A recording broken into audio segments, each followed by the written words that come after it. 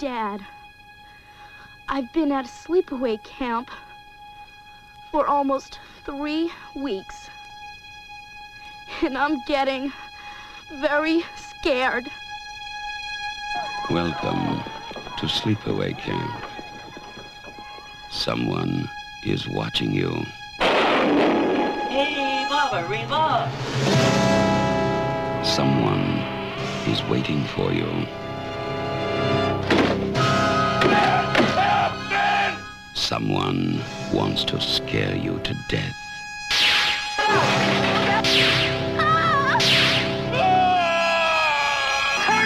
Turn the wheel! Oh my God!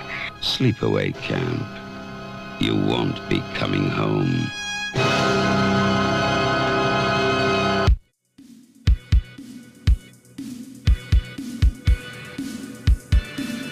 Hello movie viewers and movie lovers, my name is Tim Williams and I'm your host for the 80s Flick Flashback Podcast, where we talk about all the great and sometimes not so great movies from the 1980s. From blockbusters to cult classics to lesser known treasures we discovered on cable TV or the now defunct video rental stores from our childhood. No matter what flick we choose from week to week, we'll have a lot of fun sharing memories, discussing our favorite scenes, and even learning some behind-the-scenes stories about the cast and crew along the way. So let's jump right into today's episode. Thanks for listening.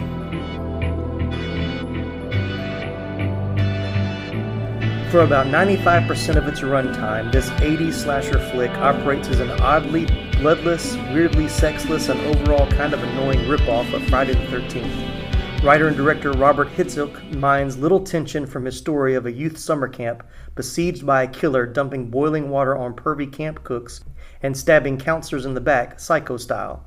It's all very rote and by the bloody books until the film's final minutes, when a last-second twist and some wonky special effects combine into one of the most disturbing images in horror movie history. So grab an extra flashlight and watch out for night snakes as Charlie Cotter and I go to Camp Arawak to discuss all things Sleepaway Camp from 1983 on this episode of the 80s Flick Flashback. All right, here we go. Welcome in, everybody. This is going to be an interesting episode. But please welcome my good friend Charlie Cotter, who's back on this episode, who's been wanting to do a horror movie since we first started talking about this podcast. And so he got his wish with this one. So I did. I'm much more of a horror movie buff than you are. So very much so. Yeah. So this is more so my bread and butter. So I'm excited to talk about it. Excited to dive in. Yeah, we'll see how deep the dive goes. How did you see Sleepaway Camp the first time? So the first time I watched the movie, start to finish, was not that long ago. But the first time I really remember anything about the movie was several years ago. I remember just the iconic face at the very end. Because when I was younger, it was kind of like the Scream, the ghost face mask. Right. It terrified me. Yeah. And for good reason. Yeah, and it was very strange because it's just, you know, a normal face. There's nothing distorted really about it. Right. So I remember that face from a long time ago, but I never knew what it was from or anything. And then the first time I really heard about the movie was about 2 years ago. There was a YouTube channel that I watched where they talked about it, and the whole thing was he like counted up the kills and you know how each person died. So he went through a summary of this is how the movie happens and this is when all these people die. And so it was very interesting. So I had the endings spoiled to me, I guess, before actually watching it. Right. But when I watched that YouTube video, it was basically like watching the Spark Notes for the movie. Okay. Yeah, well, this is my first time watching it, so I don't have any kind of backstory on it. But we'll talk. I'll talk a little bit more. But so had you seen it again since before watching it for the podcast, or had you only seen it that one time? No, so I've only watched it start to finish that one time. Okay. But I did watch that recap video. I've watched that a couple times, just for entertainment value, for shock value. Right. So start to finish only once, but I know the story pretty well. Yeah. Gotcha. Okay. Yeah, I knew nothing of this movie. Like this is all new to me. And there's a podcast that I listen to, and it's not family friendly, so I'm not endorsing it. But it's basically a podcast about movies that are like bad movies that people are they really bad, or are they so bad they're good kind of movies. Right. And this is one of the first movies they did, and it kind of helped launch it back into the into the talk or whatever. And so I heard it. I didn't know anything about it. It's like it sounds like Friday the 13th to me, so it's probably just a bad ripoff. Right. And so then, in some conversation with some other friends of ours that are big into horror movies, my wife mentioned that she had seen it as a teenager, and I was like, "Oh, well, she's seen it." You know, when she was more into horror stuff earlier too. So, and I was like, then think of 80s movies. I was like, we've kind of done some more of the mainstream. We've done Friday the 13th. We've done Halloween 2. I was like, let's do something more of the cult classic. And so I just threw this on a list. And of course, Charlie was quick to snatch it up and say, I want to do that episode. So me watching it this week was the very first time. I had never seen a trailer for it. I knew nothing about it besides seeing the poster. So yeah, spoiler alert, because if you've never seen it, you do not want to listen to this episode. I shouldn't say you need to watch it. If you want to watch it, I would encourage you to watch it and then come back and listen to the episode and we'll talk about it. But there's really not a whole lot to really discuss besides the ending, but I'm going to try to save the ending for the end of the podcast, or close to the end. So you ready to jump in? I'm ready. All right. Story, origin, and pre-production is very short because there really wasn't much. Like I told Charlie before we started, normally I have like 8 or 9 pages of notes. I barely have 4, so there'll be a lot of. I'll let Charlie fill in a lot of blanks. Maybe he's got from the YouTube videos that I didn't sit down and watch. Once I saw it, I was like, I don't really want to watch any more videos about it. So in 1983, a New York University Film School graduate student named Robert Hiltzik decided the best way for him to get into the movie business was to write, produce, and direct his own feature film. That movie is this, Sleepaway Camp, which was an unassuming yet distinctive slasher tale set at Camp Arrowick, which was a camp. The camp they used was the camp that he actually went to as a kid. A little bit more detail I didn't write down, but like basically is a 3-year program in the school. He was at the beginning of the 3rd year, and he was like, I'm about to graduate.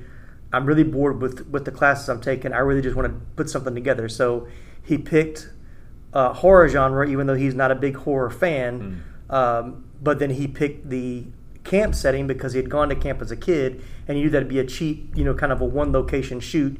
You're not doing multiple locations; it's cheaper to do. And so, in writing the story, he said really he had the end already as the beginning idea, and then retroed back to the beginning. So he wrote the opening scene in the lake, the end scene first, and then just tried to fill everything else in the middle. Which is why the middle is the weakest part of the movie. Yeah. So that's a very. I guess you kind of have to do that. Yeah. Almost, write the movie backwards, but that's a very strange idea to have to then say, let's write a full-length film about this one idea. Yeah. I do love this summer camp type, like you said in the opening. It's a rip-off Friday the 13th, and that's such a good scenario. That's such a good setting for horror movies. Oh yeah. Especially because even though these are rated R, they're almost for kids in a way. Yeah. So that's a great setting. So I've always liked the summer camp vibe. Yeah, like I said, I didn't go to summer camp as a kid, so that wasn't something that I did. But I didn't really get into my horror movie time frame was really in middle school, and by that point it was all like, Friday the 13th was like part 7 or 8 by that point. Right. But Nightmare on Elm Street, all their sequels were pretty popular then. So they'd been out for a couple of years, but they were all on video. So I would just go to there we had a library that you could check out movies. And so if I found a different Friday the 13th or a different Nightmare on Elm Street, that was typically the one that I would watch. And then I remember, and I've talked about this in the previous podcast about Friday the 13th, I think I saw like the 3rd one first. And it was at a friend, like a sleepover or whatever. He was like, you got to watch this horror movie. Jason movies are so cool and scary. Yeah. And, not being a camp kid, it wasn't that scary of thinking about camp. Right. But it was still, as a preteen or preteen or young teenager, you still didn't want to go to sleep at night. Yeah, right. Yeah, and that's the other thing I really like about this movie is it feels, while you're watching it, it feels like a real summer camp. It feels like if you were to go to summer camp, that's exactly what would happen. Well, yeah. You have, you know, the rivalry between the younger campers and the older. You have the just plethora of boys surrounding the girls. Right. So it's, you know, it's like a rated R camp, Yeah. but it's very, very accurate, I would say, to my experiences in camp. Yeah. Which makes it feel more realistic. You don't have some, you know, big unkillable monster after you. Right. There's a real setting and a real place with a real killer with a real it feels real. Yeah, even though this one kind of gets put in that slasher genre, it doesn't feel like a slasher film, especially by the end, because it's more of a psychological thriller. Because like you said, it's not a monster that can't be killed. It's not someone that's invading your dreams, like those type of movies, especially that were popular then. Like it wasn't a Michael Myers, it wasn't a Texas Chainsaw Massacre, it wasn't, you know, Friday the 13th, or it wasn't Freddy Krueger. But of course, and it's also a mystery because you don't know until the end, you know, who's doing the killings. But like you said, with two things about what you said. One thing about why it feels realistic, I think, is, which I thought was smart and something I hadn't seen before, was like they hired teenagers. It wasn't 25-year-olds pretending to be teenagers. I mean, from the beginning, I'm like, they've got real kids in this movie, and I'm like, they're not going to show things I normally see in a horror movie with from these kids, right? And of course they didn't. Well, kind of didn't, but anyway, we'll get there. And so that was one, you know, like I said, gives it more of a realistic feel. And then two, because it's the younger kids, that after school special feel as well, where it's like you said, it has some real issues in the camp. It's not, there is this horror element in the background, but most of the story is really just how they're treating each other and the divisiveness between the the girls, that's, you know, the one girl that's more developed, and how they treat the girl that's, you know, quote unquote girl that's not developed. Sorry, spoilers. Not developed, and then the boys' rivalry of, you know, who they like, you know, all that kind of stuff, which I thought was not something you typically see. Well, I thought I have a lot of experience, but you typically see in those in horror movies.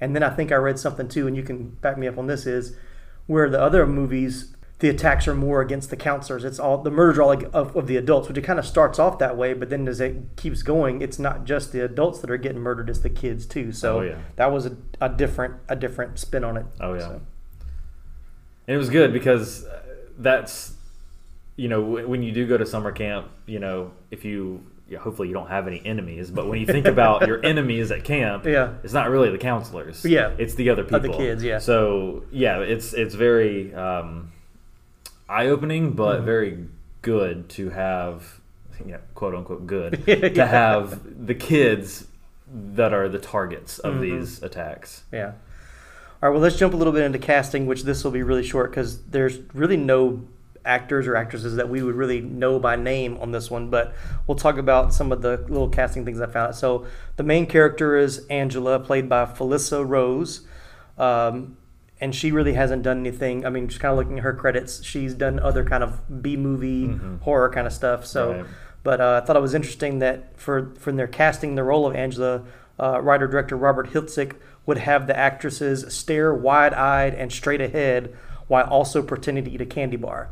And I will say, she had the most, you know, intense staring look than anybody else. So I mean, plus that was her character arc for the first. Because she didn't talk at all. Just stare into the camera, right? Or stare at people when they're talking to you, and just that the wide-eyed stare. So that was pretty crazy.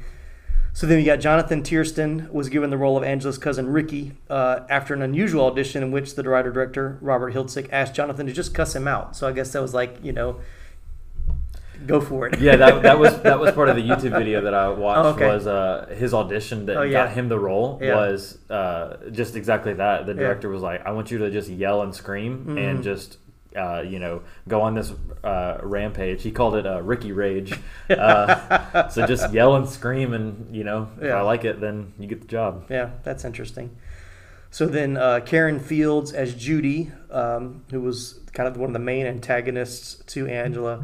So I thought that was interesting. Jane Gronkowski, who you know from, she was early in the first Vacation movie as far as 80s movies, but we know her more now from, she was in 30 Rock, I know her mainly from 30 Rock, but she's now on the Name That Tune show that's on Fox. So anyway, she's been around, but she was originally cast to play Judy, but she turned the role down because she felt that Judy's death scene was too disturbing. Well, She must have been right because a shot of dead Judy was actually cut by the MPAA for being too quote unquote grisly. I believe it. Yeah. That was one of those that, wow. Yeah. And I'm still not really sure what happened there. I mean, Yeah. it's not, for good reason, it's not clear what happens. Yeah, But, there's a interview with Felissa Rose, who Okay. is Angela, on the Blu-ray director's cut. Yeah, and and she says that it is exactly what you think happened. okay. But yeah, Not good. yeah, not the best way to go. Yeah. So moving right along, Christopher Collette as Paul, Angela's, I guess you could quote unquote love interest and final victim. And once again, he didn't really do anything. None of these have done really much of anything. The only kind of known actor of the cast was Mike Kellen, who played Mel, the camp owner. He had been a steady TV actor in the 70s and had previously been seen in the films like Midnight Express and The Jazz Singer. He was actually diagnosed with lung cancer before taking the role and kept his illness a secret during filming, but he passed away 3 months before the role was released. Before the movie was released. So, which his character was pretty Awful. Yeah, I mean they're all pretty awful. Yeah. The one I didn't put on here and I meant to was Aunt Thelma. Was her name? Aunt Martha. Aunt Martha. Yeah, which was disturbing enough. Like that scene enough was kind of creepy. Oh. And then of course they bring her back at the end for the little flashback scene or whatever. But I was honestly like in the first scene, and I know we're kind of getting to that spoiler ending. But if you got this far, you've seen the movie already, so we can just talk about it. So in the first scene with her, it was odd, and she's odd anyway. It seemed like she had, and in my profession, we deal with schizophrenic people a pretty good bit, and that was exactly what it seemed like. She would say something that was important to the story, Right. and then immediately like, oh no, they wouldn't like that at all. And it was just like, that was very Yeah. personality shifting. Gotcha. But if that's what they were aiming for or not, it was very creepy, like you said, very, very disturbing, because I guess we didn't get to spend too much time with her at the beginning, Right. so we didn't really get to. There weren't any red flags, I guess, to where we could say, "Whoa, something's wrong with her." Yeah. So maybe something's wrong with Ricky, Right, her right. kid. She just seemed like an odd parental figure, which, and this, at the beginning of this type of movie, you're kind of expecting there to be some weird adult figure anyway, and which once again could be that red herring. Is like, is she the one? You're going back to the Friday the 13th twist. Is like, okay, is this the killer that's followed them to camp and is killing people that's harassing her? Just an overprotective mother, Right, exactly. So I thought it was a good red herring, but then during the flashback scene, after you've seen the other flashback scene of, I guess, the dad with the partner and all that kind of stuff, then I was like, wait a minute, is that a man dressed as a woman? Like, I was stuck, like, looking at the face a little too hard. It was like, there's soft features, but it still was like, but that voice is definitely female. Right. So was I the only one? Yeah, I never really thought that, but unsettling, I guess, is the best word that I can think of, and that's what she was the entire time. Oh yeah. So I guess seeing her again for the very last flashback, especially after all these murders, you're thinking, okay, something's wrong, Right.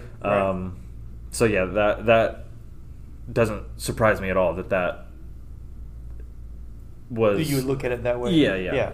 And once again, that's looking at it with 2021 eyes, as aside from a 1984, 83 eyes. Right. We've seen those type of characters in other horror movies, so it's probably why my brain was like, maybe that's that twist that they're talking about or whatever. So yeah, and going back to the cast, someone that he's in the movie for maybe 2 minutes, but Ben, the secondary cook, is actually Robert Earl Jones, James Earl Jones's father. Really? Yeah. So there's one I mean, whenever he talks, Yeah, he yeah. sounds just like him. Yeah, But there's yeah. that one scene when he and Artie, the other cook, Right. are talking, and he sounds exactly like. I did like he stood out to me, and you only see him at the beginning. He never Mm-hmm. Right. comes back in at the end, so Yeah. he almost becomes a forgettable character. When you said that, I was like, I kept thinking, I was like, he has a very distinguishable voice, but I wouldn't have thought that they were related. Mm-hmm. Right. But now when you said his name, I was like, oh, that would make sense. So wow, that's pretty good. Yeah. So. So he's barely in it, but Yeah. it's still a cool little side note. Oh yeah, and I'm really surprised I didn't see that anywhere in the trivia that I was looking at. So, but cool. What's up, dudes? I'm Jerry D of Totally Rad Christmas, the podcast that talks all things Christmas in the 80s. Toys, movies, specials, music, books, fashion, and fads. If it was gnarly during Christmas in the 80s, he's got it covered. Wait, is there a lot of things to talk about for the 80s and Christmas? Well, you got the movie giants like Christmas Vacation, Scrooged, and A Christmas Story. There are TV specials like Muppet Family Christmas, Claymation Christmas Celebration, and a Garfield Christmas special. Plus classics shown every year. You also jam out to Last Christmas, Do They Know It's Christmas, and Christmas in Hollis. But most of all, it was a time for the most bodacious, best-selling Christmas toys ever, like He-Man, G.I. Joe, Transformers. And Cabbage Patch Kids. Yes, them too. We cover them all, plus much more, including standard segments like Hap Hap Happiest Memory, Gag Me with the Spoon, The Other Half of the Battle. And Chant with the Littles. So tune in to Totally Rad Christmas everywhere you get your podcasts. Turn the clock back and dive into those warm and fuzzy memories. Later, dudes. This is a weird one. Do you have any favorite scenes in this movie? or any, besides the ending, any iconic scenes that you would think? Yeah, actually, the baseball scene. Yeah. When they're playing baseball, that's probably the best scene, and that's probably again, it's realistic, but like a rated R realistic. You know, when I was at summer camp, we weren't cussing and cursing at each other that much or at all. Right. But so that's a little exaggerated, but that's exactly what we would do. We would make fun of each other, especially when we were the older kids. We were like, oh, you know, everybody scoot up. They can't hit or whatever. So that felt very good, and it was a long baseball scene. So it was. I think that just chunk. I think that was just trying to show you that some of the older campers are just minor characters that you're not going to think of, and some of them are mean jerks that in someone's eyes might deserve to die.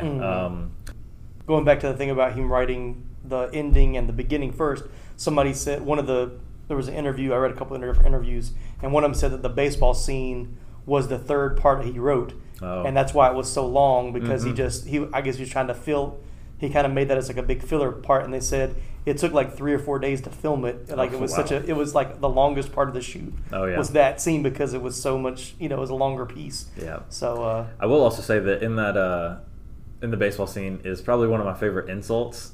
It's incredibly profane, so right. I can't say it, but it's very good. So again, if you do watch it, just listen out for it. I bet I know which one it is too, because it was one of the few lines that I actually kind of laughed and chuckled. I was like, okay, that was I was like, that's when was that ad libbed or was that right. was that written in the script? Right. So. I hope it was ad libbed, but also I hope it wasn't, because that's a 16, 17-year-old kid. So, but that was funny. Yeah. Well, I don't have any favorite scenes. There, it was this was a painful watch to get through. I mean, I will talk. The opening scene was it grabbed my attention in the beginning. The boating scene of the teenagers in the boat, and it's like something bad's going to happen, and then you see the kids with the dad, and of course, as he's trying to build that tension at the end, it's like, you've got plenty of time to swim out of the way. Like, why are you stuck in one spot? Yeah. And then why can't they slow the boat down? And they're so close to just right turn. And they're so close to the shore. They're so close to the shore that it's like you shouldn't be going that way anyway. Well, I would think that the boat would actually hit something before it got that close to them. But once again, it's you can't have any kind of logic when you're watching these type of movies. Right. So, but then and what I did like about it, and once again, probably because it's 83. It didn't seem really any of the murder scenes, nothing was overly grotesque. Like it wasn't, Right. and of course, we've come a long way with like Saw movies that are, more, gore. It really wasn't a very gory movie, which once again I think gives it that kind of after school special feel with a couple of murders thrown in. Is what I called it. But nothing is, and even some of the scenes where you see the bodies, it's pretty good effects, and practical effects where it's not CGI and stuff. So so I kind of. I'm guessing I like the opening scene. I thought it could have been executed a little bit better, but knowing this is his first movie, he was in his third year of, film school. It's not bad, Yeah. So he left a legacy. So seeing some of the scenes in trivia we only have a few of these. So Willie Cuskin, who played the camper Mozart, which I thought that was a interesting name to have one of your campers. He was actually genuinely bullied during the filming. Frank Trent Saladino, who played a camp counselor, had to step in when the other members took things too far. And I was like, well, that's pretty bad. Yeah, and he was really the only one, other than Ricky, he was really the only one bullied in the movie. So that's sad. Yeah. So, but then, you're, once again, kind of gives that natural feel of being at camp. I'm sure they felt like they were at camp being real kids, not adult actors playing kids. So for Artie's severe burn sequence, the actor was propped up on a fake floor, and underneath, liquid gelatin was pumped through the blisters, giving the impression that they're pulsating, which I thought was, once again, a good practical effect. Mm-hmm. And once again, that's another kind of, it's one of the first, I guess it was the first kind of murder scene in the movie, right? He's the well, I don't think he technically died. Right, technically, yeah. But that's the first victim, I guess. Yeah. And even it was a little kind of, you're really the boiling water. I'm thinking boiling water, that's going to be what gets him. And it's, once again, it's somewhat smart in how it's shot, because you're not seeing the whole, there's never a good wide shot to really see it. Mm-hmm. In your mind, you're kind of piecing it together like, he could really probably step down and be okay. Yeah. But the way they shot it made it look like there's really no other way for him to get down. And if she pulls this, or if whoever pulls this chair... That was very strange. Yeah. But I think it's more of just, like you said, with the opening scene, you kind of just have to go with it. Yeah. It looked like he could easily just step to the side, step down from the chair he was standing on. One thing I looked at, I don't know if it was filmed in order, but it seemed like each murder got better in the sense of execution wise. Like, once again, the first one at the boat was really, you could see the holes in that plot logic. Right. And then with the boiling water, it was like, it's still a little iffy. But then, and maybe the bee scene was a little that one was that one, that's probably my least favorite of the kills, because it's just, first of all, I don't think that would kill you. No. I guess he's... And when I was thinking, I was like, did he ever mention he had like some kind of allergic reaction to bees? And I was like, maybe I missed a lot of dialogue there, but... No, and then he could have, he's trapped in a bathroom stall during this, so he easily could have crawled out from under it. Right, there was clearly, the camera shows there's clearly about a foot of space, foot plus. Yeah. So, that one was a little iffy, but... I agree. I think they did start to get a little better and a little more, I guess, a little more grotesque, but also a little more ruthless and maybe believable. Yeah. I was gonna say realistic, not that you wanted to be very realistic, but more practical, or more what could really possibly really happen. So. Right.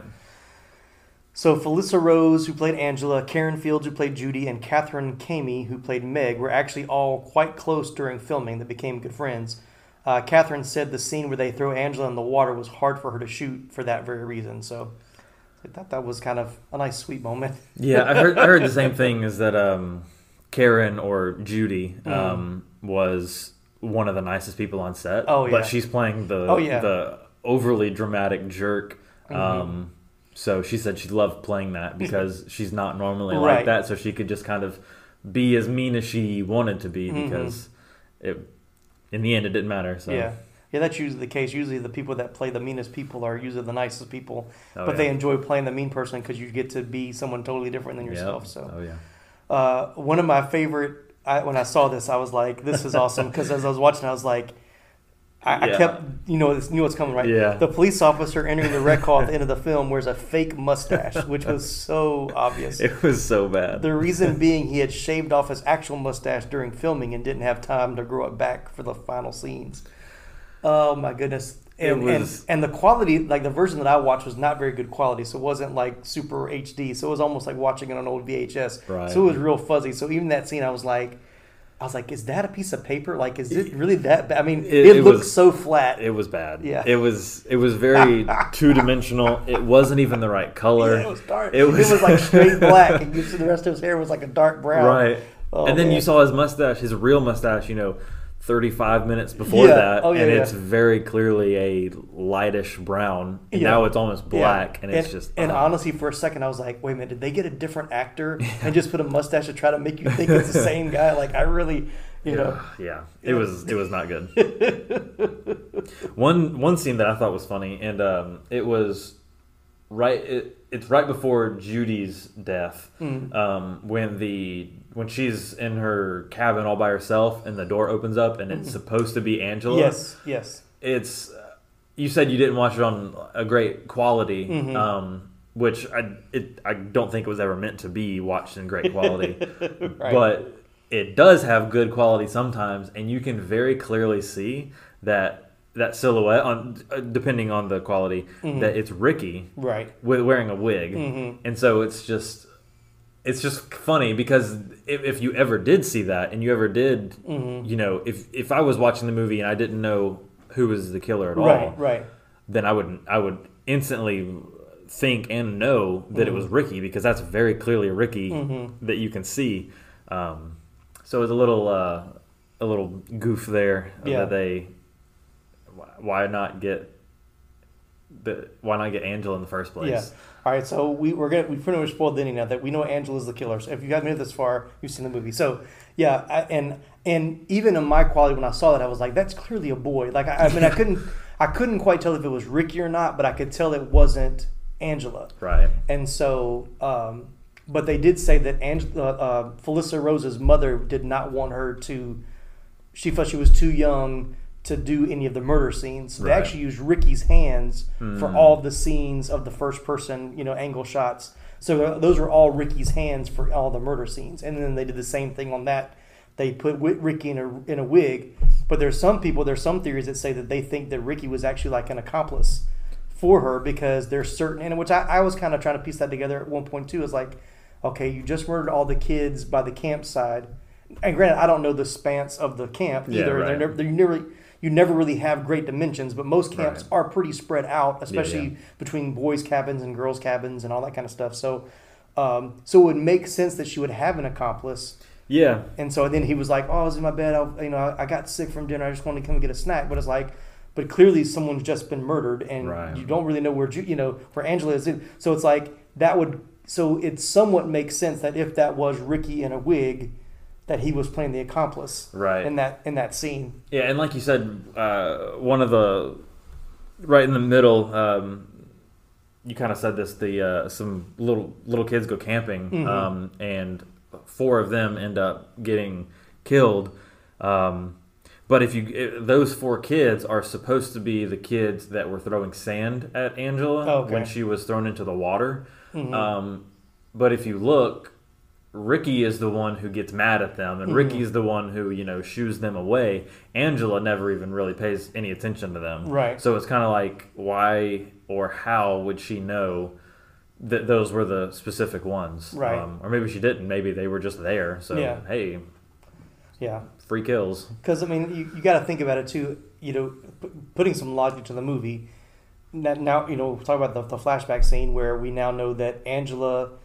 or the Aunt Martha has created Angela from, what's the boy's name? Peter, yeah.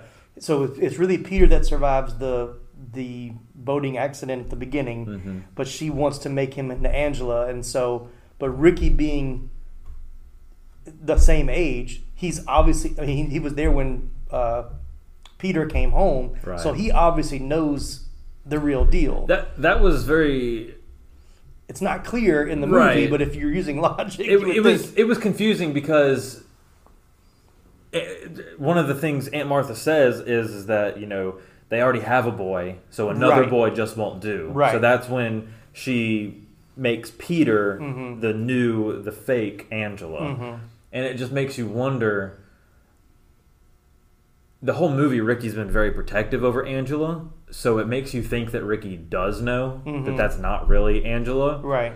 But it's also just a very weird thing for, a kid to, I guess, maybe, his mom's crazy and Martha's crazy, so maybe Ricky's just as crazy. Right. But it's just it's a weird situation that now having to explain this to a kid, hey, this was your boy cousin, right? But now we're gonna make him your girl cousin. So now, even though Angela, the real Angela, died, this is the new Angela. So you don't call him Peter, you call him Angela, right? And it's just the whole movie is weird. Yeah, but and I don't think we're supposed to dive this deep into it. Probably not. But logically, it doesn't make a whole lot of sense. So part of me thinks that Ricky did know because he's very protective, but the other part of me thinks that Aunt Martha lied to Ricky and that he truthfully believes that is Angela. Yeah, because because if Aunt Martha wanted that to be real Angela, then if Ricky finds out, then Ricky's just a loose end. Ricky could spill the beans to someone. Yeah. So very strange. Not really sure what to do with it, but I guess it makes sense both ways. Yeah, like I said, it's a fan theory, which a lot of movies have that. So it's in I've never seen. I'll say never. In the research that I did, which was not super extensive because there really wasn't a whole lot out there. There's no one has commented on one way that was just something I'd seen that there were fan theories about that. So right. All right. Well, let's somewhat talk about that ending because we have to because we did this movie. You can't not. So let's get into it. Yeah. So. The terror of Sleepaway Camp's ending comes completely down to the image itself, which horrendously combines Lynchian uncanny valley with the human brain's ability to just know when something isn't right, even if it can't specifically be put together why. It's not even clear if the effect is intentional or just a result of 1980s filmmaking technology. To pull off the twist, Hiltzik superimposed an unmoving image of young Felissa Rose's face, frozen in a rictus somewhere between horror and joy, on a decidedly non-childlike muscular male body, resulting in something undeniably not human-looking. It's like the most messed up optical illusion you'll ever see, the visual cues of what makes a person all wrong in unexplainable ways, an action figure put together by a child with only a basic understanding of the human anatomy. And I'm reading this from an article. I didn't come up with this, so just so you know, don't quote me on this because it wasn't my words, but I thought it was an interesting way of putting it together. Mm-hmm. What makes the end shot of Sleepaway Camp so jarring is that it's wrong. That's not what a human being looks like, male or female. And those noises coming from Angela's unmoving mouth, those are not human noises, which was also terrifying. Oh, yeah. And by ending on such a striking note of indescribable wrongness, Hiltzik paints the comparatively boring 90 minutes that are preceding it in a different light. Is there something we missed about Angela this entire time other than the fact that she's a boy? Something that would explain why, without clothes, she's something closer to a wood beast from Lovecraft's worst fever dream than she is to being a human being? I don't know. It's still freaky no matter what. But yeah, and there's some say that if you have it, going back to your good quality, in the scene where you can see her stroking, where it's the back of Angela and she's stroking the Mike's Paul. I got all the names wrong. Where she's stroking Paul's severed head. We find out, but off in the distance you can see someone moving, and they said that's actually the guy that was the body, the lower half of the body in the final shot was preparing for the scene. Yeah, I didn't see that. Yeah, I didn't see it either, but it popped up on a few different things I looked at, and then they actually talked about the guy that did that had to get drunk before he filmed that scene. Yeah, I felt really bad because in the Blu-ray type interview I watched, they said that just that he got super drunk, and then right before they started filming the scene, he started crying. Oh, I believe it. And because he didn't want to do it, but he was contractually obligated. It was the kicker of the whole movie. So it was kind of like he felt like he had to do it. If he didn't do it, this whole movie was ruined or whatever. Yeah. So, Yeah, and there's several pictures I saw where you can see it was a mask that they put over him, and she talked about one of the interviews I saw with her, and they said, was that, did she come up with the face or was it the director? And she said it was kind of a combination. They had to do a mold of her face, so they did several different ones and trying to get it, exactly the look they wanted, and they picked the right one for it to be very.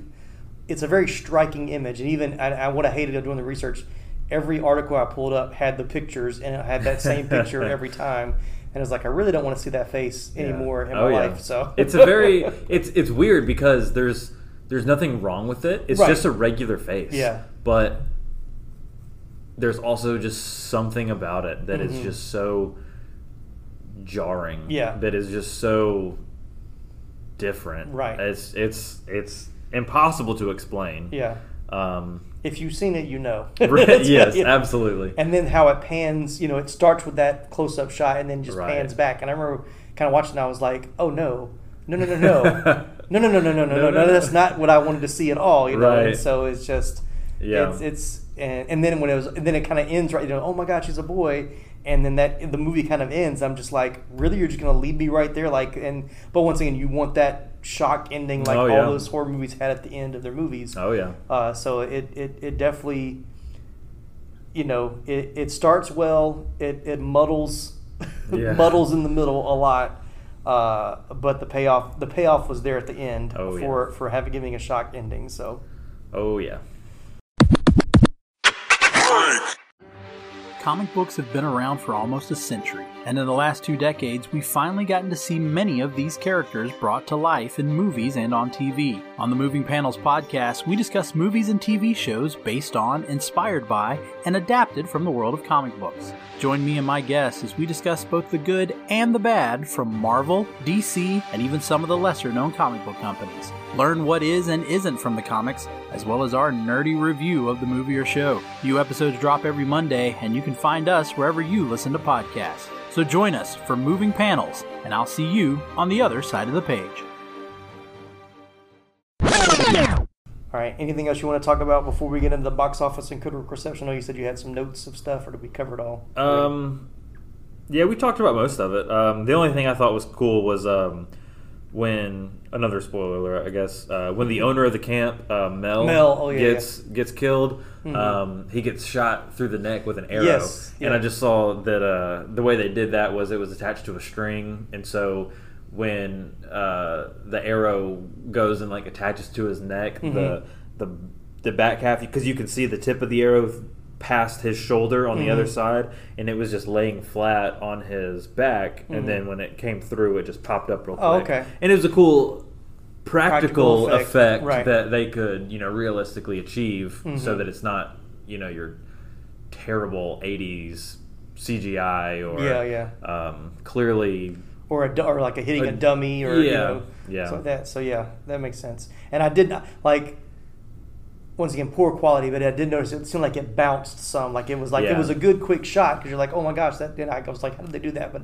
I didn't go back and rewind it and watch it in slow motion or anything. But that's pretty smart. Once again, you've got he had he talked about he had a good crew and a professional crew. So it wasn't like it was him and other classmates of his putting it together. So he said the crew was very professional and they knew I was like a new kid and they were all very helpful. So that really worked to his advantage to have a good crew, special effects, makeup, all that kind of stuff to be able to pull that stuff off. So two more things I wanted to say was when Kenny's the one who is under the canoe and drowns. Yes. When they find his body, that's clearly a porcelain or whatever fake person.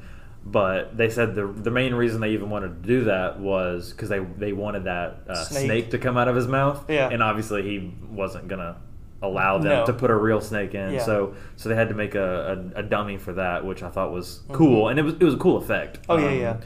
And then the other one when Meg, who's found in the shower, when Mel comes across the body. Yeah. It's just funny because out of nowhere, the body just falls. Exactly. And so it's kind of like he just happened to come in at that exact moment. When and it's kind of like like Friday the 13th, when without spoiling it, when the killer kills, it's almost like they would then display the body. And it's like, why would you do that? Right. When did you have time to hang the body up so that when someone walks by, it falls? Or, you know, put it on the back of a door so when they close it, there it is. It's part of that. Again, like we talked about at the beginning, you kind of just have to go with it. You know, it's shock value, it's entertainment, it's that jump scare.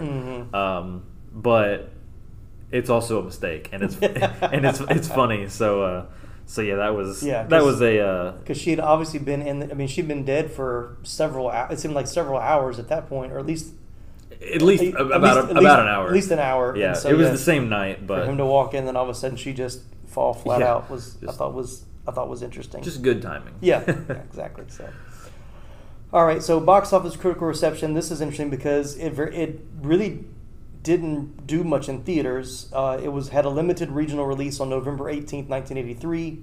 According to the American Film Institute, it had its premiere in Los Angeles actually the following spring on May 25th, 1984.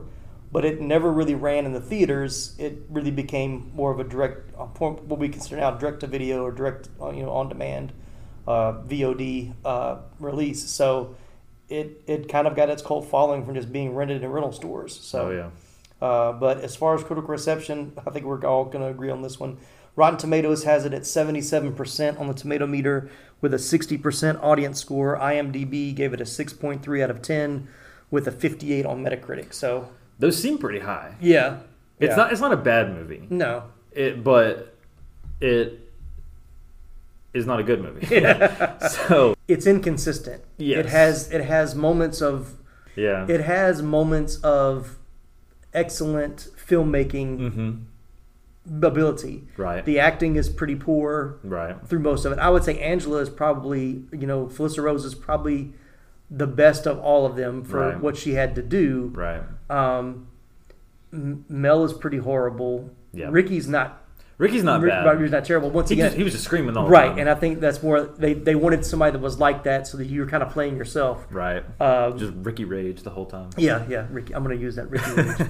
And then Aunt Martha, which I think is probably the most over the top of all of them. Who knows? And I was she could have been crazy. In real life. Yeah. Well, I was reading because one of the reasons I didn't put her on the list was because she didn't have any other credits after that, and I saw a little blurb right before I finished looking at it, and it said that after she made the movie, she got into real estate and has been in real estate, so she never really went back to acting. So she's popped up on some documentaries about the movie, but she's never really done. She probably went into real estate because everybody was freaked out and said, "I don't want this woman near my movie." Are you that lady from that crazy movie we watched last night? So. Yeah.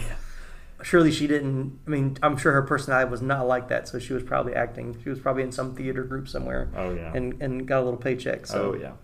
But one thing I didn't write this down, but I was thinking about it. They were asking an interview. I did read one full interview with the director. He really didn't.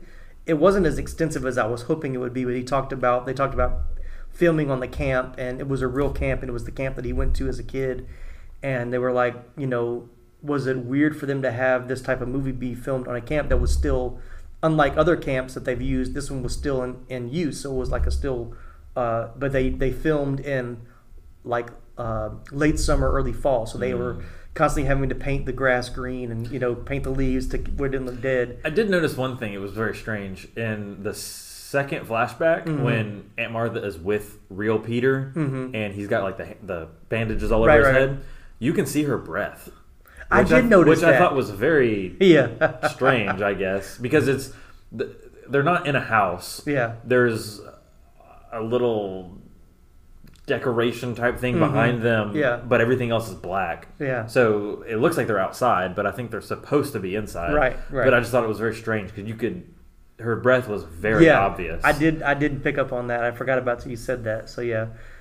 So talking about working at the camp, and they asked the director, like, well, was it weird for you guys to do this? He said really not. He said not really, because for them it was just money. Like the camp wasn't being used as a way to make a little extra money while the camp wasn't being used. So he said they never even read the script, even though we were filming. It was just like, oh, you want to film a movie here for 6 weeks? Sure. Give me my check and I'll stay out of your, just lock up when you're done, kind of a thing. So. Right. So, all right, so let's talk about sequels and reboots. In the late 1980s, Hiltzik sold the rights to the Sleepaway Camp films, after which Michael A. Simpson directed 2 sequels, Sleepaway Camp 2, Unhappy Campers in 1988, and Sleepaway Camp 3, Teenage Wasteland in 89, so because they're 80s movies, we'll get to them eventually. In them, Angela, who was then played by Bruce Springsteen's younger sister, Pamela Springsteen, resurfaces at a nearby summer camp, but this time masquerading as a counselor after a sex reassignment surgery. I guess we'll find out about that later. Much like the previous camp, she gleefully tortures and kills anyone who misbehaves or annoys her. These films had more of a satirical comic tone than the original. So me and Charlie were kind of talking about that before we started recording. So another sequel, Sleepaway Camp 4, The Survivor, directed by Jim Markovic, was partially filmed in the early 90s but left incomplete. In 2002, the unfinished footage was released and made available as an exclusive 4th disc in Anchor Bay and Stars Entertainment's Sleepaway Camp DVD boxed set. In 2012, the film was completed using archival footage from the first 3 films and released on DVD and Amazon Video on Demand. A 5th film, gosh, why do they keep making these? Return to Sleepaway Camp was completed in 2003 and initially struggled to have its visual effects completed. It was directed by Robert Hiltzik, the director of the original film. According to Fangoria, the digital effects were redone from 2006 to 2008, and the film was released in 2008. The potentially final film in the Sleepaway Camp series, titled Sleepaway Camp Reunion, was also announced to be in the works. Distribution had been arranged via Magnolia Pictures, and creator Robert Hiltzik, who recovered the rights to the franchise, has stated that he would make the film if his budget was met. However, Hiltzik and Return to Sleepaway Camp producer Jeff Hayes later announced themselves as having started work on a reboot that would retain the key characters and elements of the original film with additional storyline elements and a dose of modernizing. As of the summer of 2014, Hiltzik was reportedly tweaking the script. In addition, Michael Simpson, the director of the 2 sequels, wrote a script for a further film called Sleepaway Camp Berserk. And then in one of the interviews, when they were talking to him, there was talk of doing a prequel to talk about more about Angela and how more of that backstory. Is like, I don't need any of those. I don't know. Getting some more of Aunt Martha could be entertaining. Yeah. Yeah, so I've actually seen the second one, and I won't spoil or anything. Right. But it is very different, very in a good and bad way. I mean, it's still it's still an 80s slasher. Right. But it is different, yeah. So it seems to be more typical of what you would consider a slasher film, right? It's even more so, I would say, like a Friday the 13th, right? So especially a Friday the 13th sequel, you would say, yes, because even the first Friday the 13th is nothing like the sequels, so. Right? All 12 of them, yeah. Another interesting thing, yes, I'm sure they're in the works. Another interesting thing that I just thought was, so I was born in 95, so I barely remember the 90s, but I do have some distinct memories of the 90s. So unfortunately I'm a millennial, and so the early 2000s were my childhood. And so I remember how people dressed in the early 2000s and even in the 90s, and it was fine, 90s fashion is all that stuff.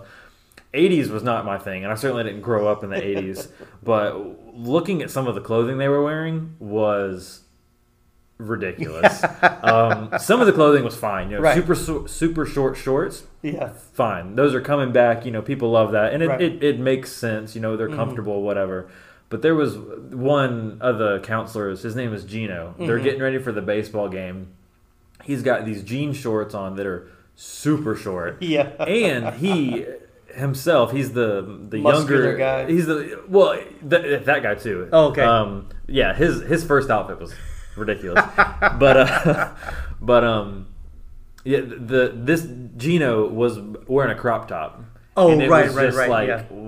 And some of the campers are wearing crop tops throughout the movie, and it was just very. I had no problem with it. Obviously, that to me just screams 80s. Yeah, it's definitely early 80s. But it was very strange. It was very strange to have your athletic guys running around in a crop top. Yeah, and it was just okay. That was totally acceptable back then, and it was just something that they wore. So yeah. I mean, the muscular guy, Ronnie. Ronnie, that's his character name. Yeah. he looked fine after that first outfit, but that first outfit I'm trying to remember. I'm going to go back and I'm going to just pull up some pictures and see if I can find it and remember. Yeah. But I mean, anything, especially like early 80s, you know, when you talk about the 80s, I know we're totally on a different tangent now, but in the like early 80s fashion and late 80s fashion are so different. Mm-hmm. And like, so I was born in 74, so I remember early 80s, but it's, you know, my memory of late 80s is better. Right. So yeah, I mean, I have pictures of me in like the short, like those kind of athletic short shorts and the socks pulled all the way up to your knees with the different colored rings around them, that kind of stuff. So I can honestly say I don't think I ever wore a crop top. Of course, I didn't go to summer camp either. So tank tops were that's where you would have regular. gotten it. That's if you went to summer camp, that was it. Yeah. That's where you would have gotten your crop top. Yeah. All right. Well, thanks, Charlie, for being a part of this episode. We actually went longer than I thought we would, so maybe we filled in some good time. So, but thanks for being a part of this one. You got it. Anything you want to add before we close it up? Not really. It's a strange movie, but it's again, maybe not recommended. If you want to see this cult classic and be a part of the cult, then and now that we totally spoiled it for you. Yep. All right. Well, thanks, everybody. We'll see you guys next time. Thanks again for listening to this episode of the 80s Flick Flashback Podcast. If you'd like to continue the conversation, we have a few ways for you to do just that. One way is to send us an email to movieviewspodcast@gmail.com. You can also leave us a voice message to the Anchor app.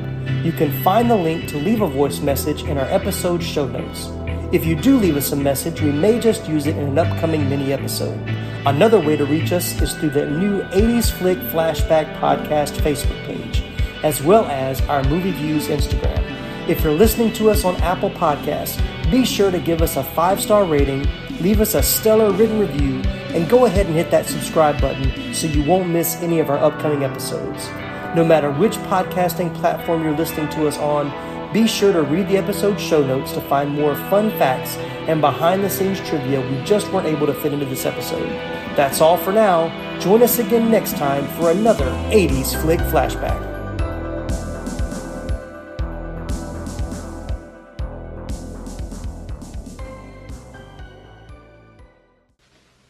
You're still here? It's over. Go home. Go.